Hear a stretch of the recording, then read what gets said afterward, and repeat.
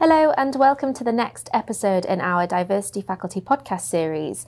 Today we are going to be discussing diversity reporting, and I'm joined by my fellow faculty members Simon Kerr-Davis, Daniel Danso and Neha Rao.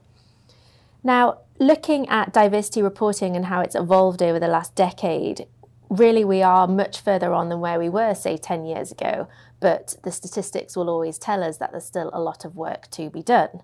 But when we look at what progress has been made over the last decade, just to set the scene a little before we get into the discussion, looking back at how it started, really the focus was probably on gender towards the beginning, a decade ago. Much of the debate then centred around the use of targets and quotas and the legal and ethical risks of doing so, particularly for gender, in order to achieve that long-term change. And then we've also had, since then, and continue to have, lots of different voluntary reporting benchmarks and pledges and charters for companies to sign up to or commit to over the years, the objectives of which have then evolved across different diversity strands and targets, and also been refreshed themselves. Then in 2018, we had the new Corporate Governance Code, which really paved the way for reporting on diversity to focus on culture and diversity in a way that it hadn't before for eligible companies. And then since then, the focus of reporting and statistics has predominantly been on listed companies and at board and exec level, but that is starting to change, and we're seeing the focus shift to lots of private organisations as well, particularly as pressure mounts from the wider workforce and investors. Then in 2018, we also had the gender pay reporting regulations, which were really one of our first UK hard law pieces of legislation which required eligible UK companies to report on a diverse demographic of their workforce. And then there's been lots of discussion since then around whether we should also have ethnicity pay reporting as a mandatory requirement for eligible UK companies as well.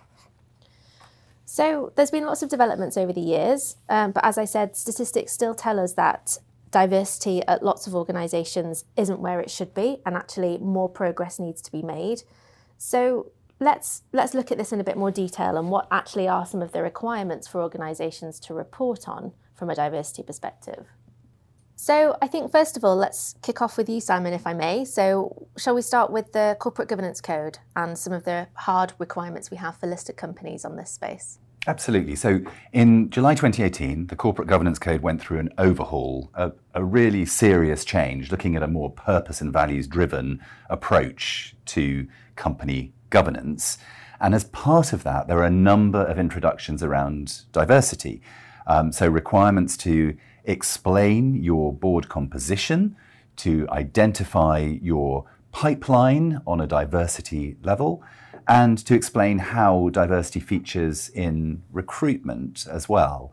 So actually not the heaviest weight being put on listed companies, and very definitely starting at the top rather than looking at composition across the organisation, but with some interesting developments around protecting your pipeline, developing your pipeline. For private companies, we also have to bear in mind that the Companies Act 2006 has obligations on the directors. So the key obligation on directors is to promote the success of the company, having regard to the interests of particular stakeholders, including employees and the wider community, is the phrase in the legislation. Hard to see how you could be demonstrating that you're actually pursuing those duties without having some kind of diversity agenda in place.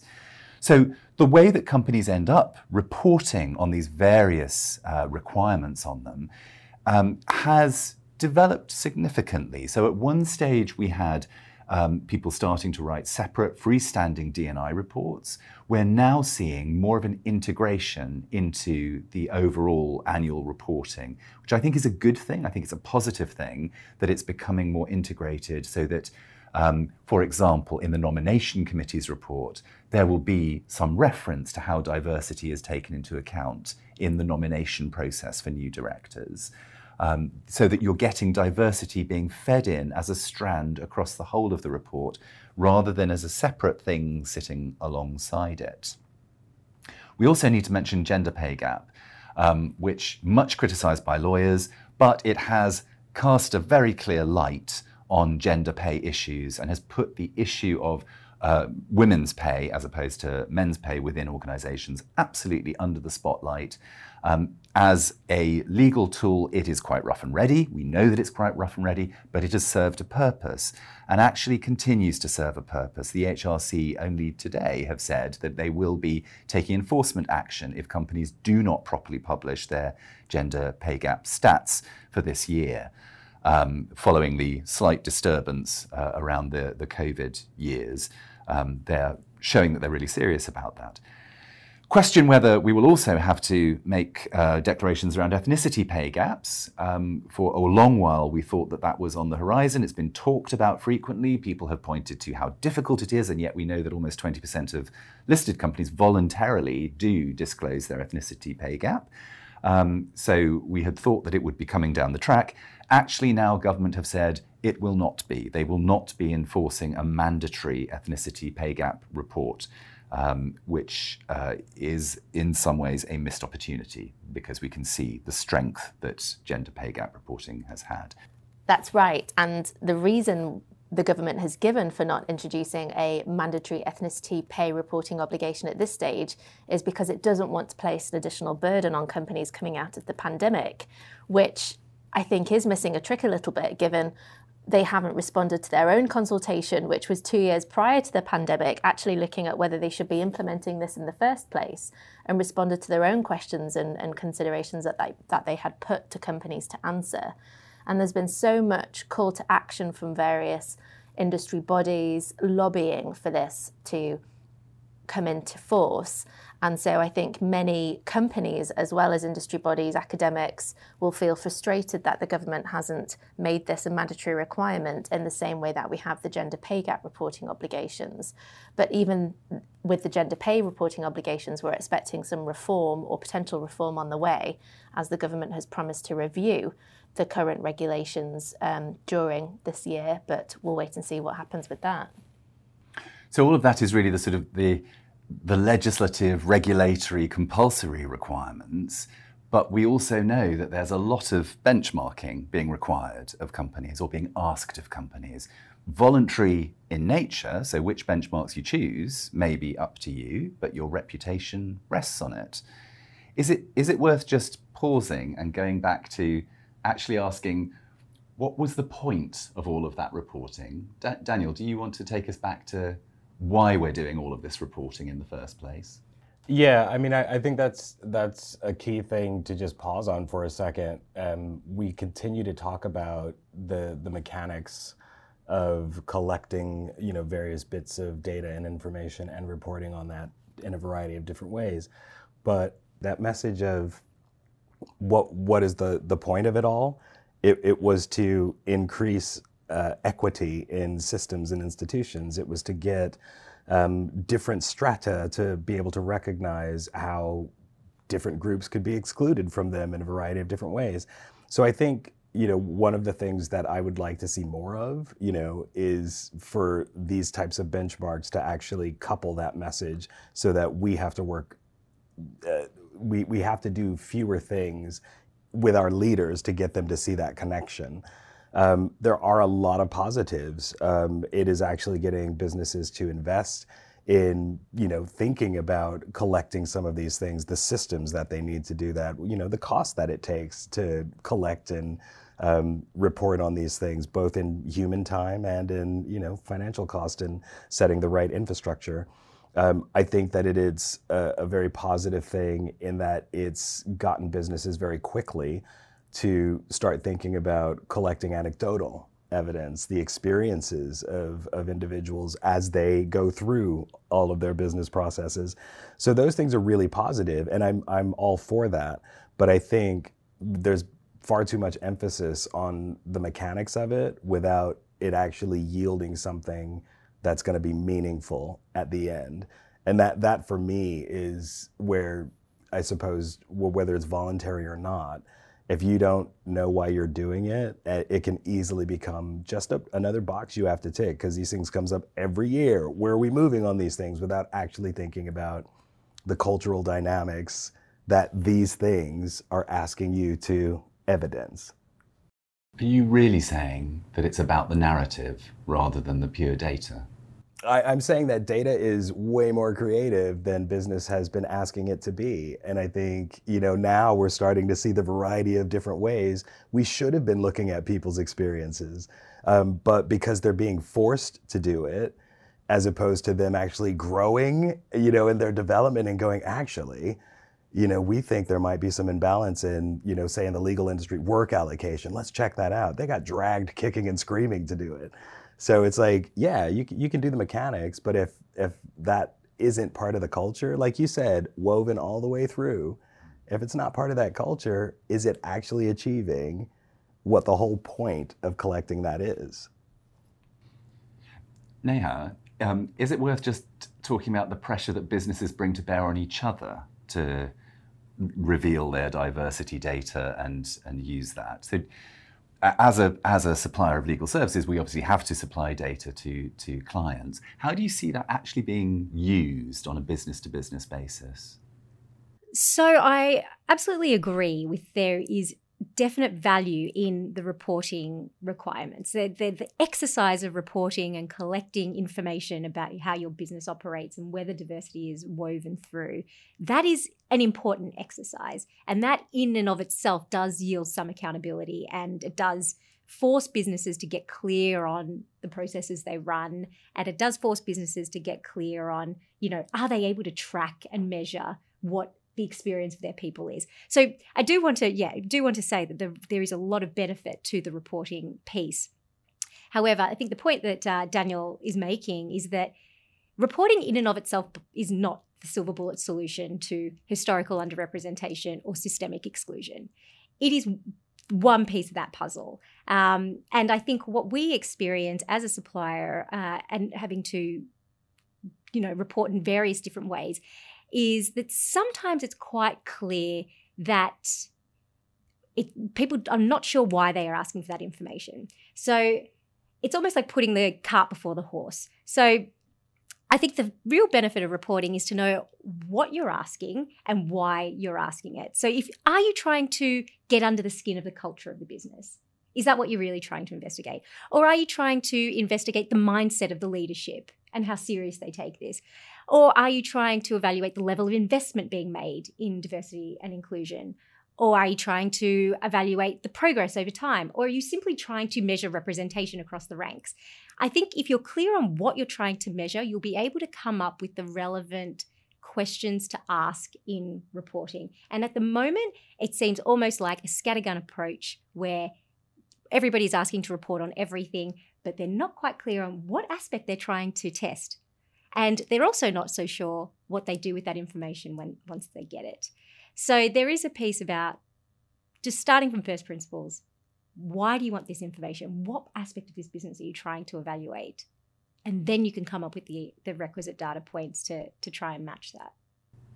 Are we seeing industry standards developing from all of these various benchmarks? Are we starting to see actually there are thresholds that businesses expect their peers and themselves to achieve?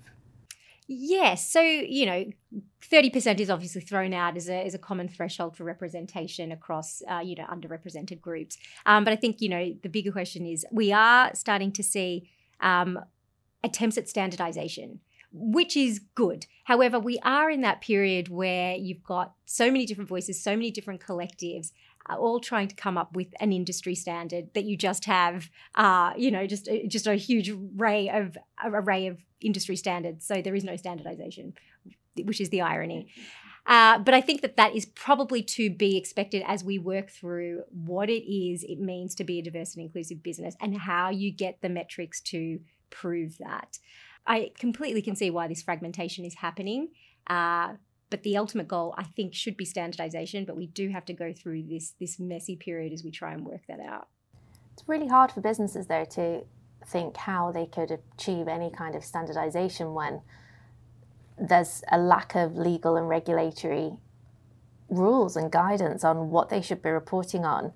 But beyond that, there's also expectations for them to be publishing narratives and action plans and how they're progressing and how they're addressing any pay disparities as well across different diverse groups, which isn't mandatory, but it's still expected. But then there isn't the guidance to say how they should be doing those narratives and how they should be describing that. So yes, report on your data. Really, you should be backing it up with a narrative, but we're not going to tell you how to do it. You've got to work that out on your own. And so we're seeing inconsistent reporting coming out from lots of different organisations, and then inconsistencies of approach being taken by different regulators for different sectors or different sizes of organisations, and then different expectations coming from other bodies who are putting forward these voluntary benchmarks like Hampton-Alexander or the Parker Review or the Race and Ethnicity Code. There's so many of them now. But all of this is indicating, that kind of friction that we're talking about. Think of how many people in the business now, today, because of all of those different points of, questions on how the business is performing, who suddenly have a very demonstrable role in D&I, but may not have ever been given any kind of education as to what that actually means as they collect this data, what they're looking for. So it could mean that a variety of businesses that may be suppliers or any of the ones that are needing to report to another business, that those things are going to individuals who are not data analysts, who may not actually know, as Neha says, what they're looking for. It's just the point of collection that has become important. And I think we're forgetting the point of it all. And that to me is why you've got to have, we've said it over and over again in a lot of our podcasts, the culture has to go with the mechanics. And just in reporting terms, the data that I see companies providing is very rarely contextualized. So we know that in some sectors, for example, there is higher female representation just because there are more female graduates coming through. In fashion, 85% of new entrants to the job market are women. And yet we still celebrate the fact that 40% of women on boards of fashion companies, of people on boards of fashion companies are women, when clearly it should be around about 85%. That contextualization is something that I wonder whether we're seeing people starting to think about. Is that something that we're seeing in the marketplace? Are people working out that actually it's contextual rather than absolute data? I think so. As you see, like lots of different sector-based reporting, initiatives pop up, I think that is trying to recognize that each sector probably has different challenges and different underrepresented groups and different sources of exclusion. That is true. But it is, as you say, every business is on a different journey and every business is starting from a different point. And it's going to be very difficult to come up with a finite set of questions that will apply to every business. So that standardization ideal is very, very hard. But at the same time, if every single business is asking each other a different set of questions, that fragmentation is also very problematic as well. So I'm not really sure where we've landed on that, but I do think that I think the sector-based approach is probably the most appropriate, recognizing that each sector will probably have individual challenges, and that probably is an area that's ripe for standardization. But it does, even within that, you do need to be able to tell your own personal story. There needs to be an opportunity to say, last year we were like this year we made, XYZ investments, and now we're like this, to tell that story. And I do think the reporting needs to focus on progress, not on just those individual numbers. Oh, okay, I've hit this particular number, therefore I am diverse and inclusive, check. It's not, there is no magic number that is going to be a stamp for, diverse and inclusive, you're certified, that's it. They're all just indicators, and they do need to be taken as part of a broader story that each business needs to be able to tell for themselves. So I think some of the key themes coming out of our discussion then are that we have some legal and regulatory duties when it comes to reporting on diversity and inclusion for businesses. They are evolving. There are certainly lots of gaps. We need more, but we're not quite sure what more looks like yet. In the meantime, the power of the narrative seems to be key across all of this, whether it's voluntary reporting or mandatory reporting. But reporting by businesses is still inconsistent and it's rarely contextualized. But as an overarching theme, coming to what Daniel mentioned towards the beginning, we all really need to remember why this is important. It's not about box ticking or just about compliance. Really, we have to be approaching reporting by linking it back to the strategies and objectives, and then businesses can then report on how they are achieving progress and driving change. So I think that's all for today. We'll draw a line there, but thank you so much for listening. As usual, if you have any questions, please do get in touch with one of us, but stay tuned for the next episode in our diversity podcast series.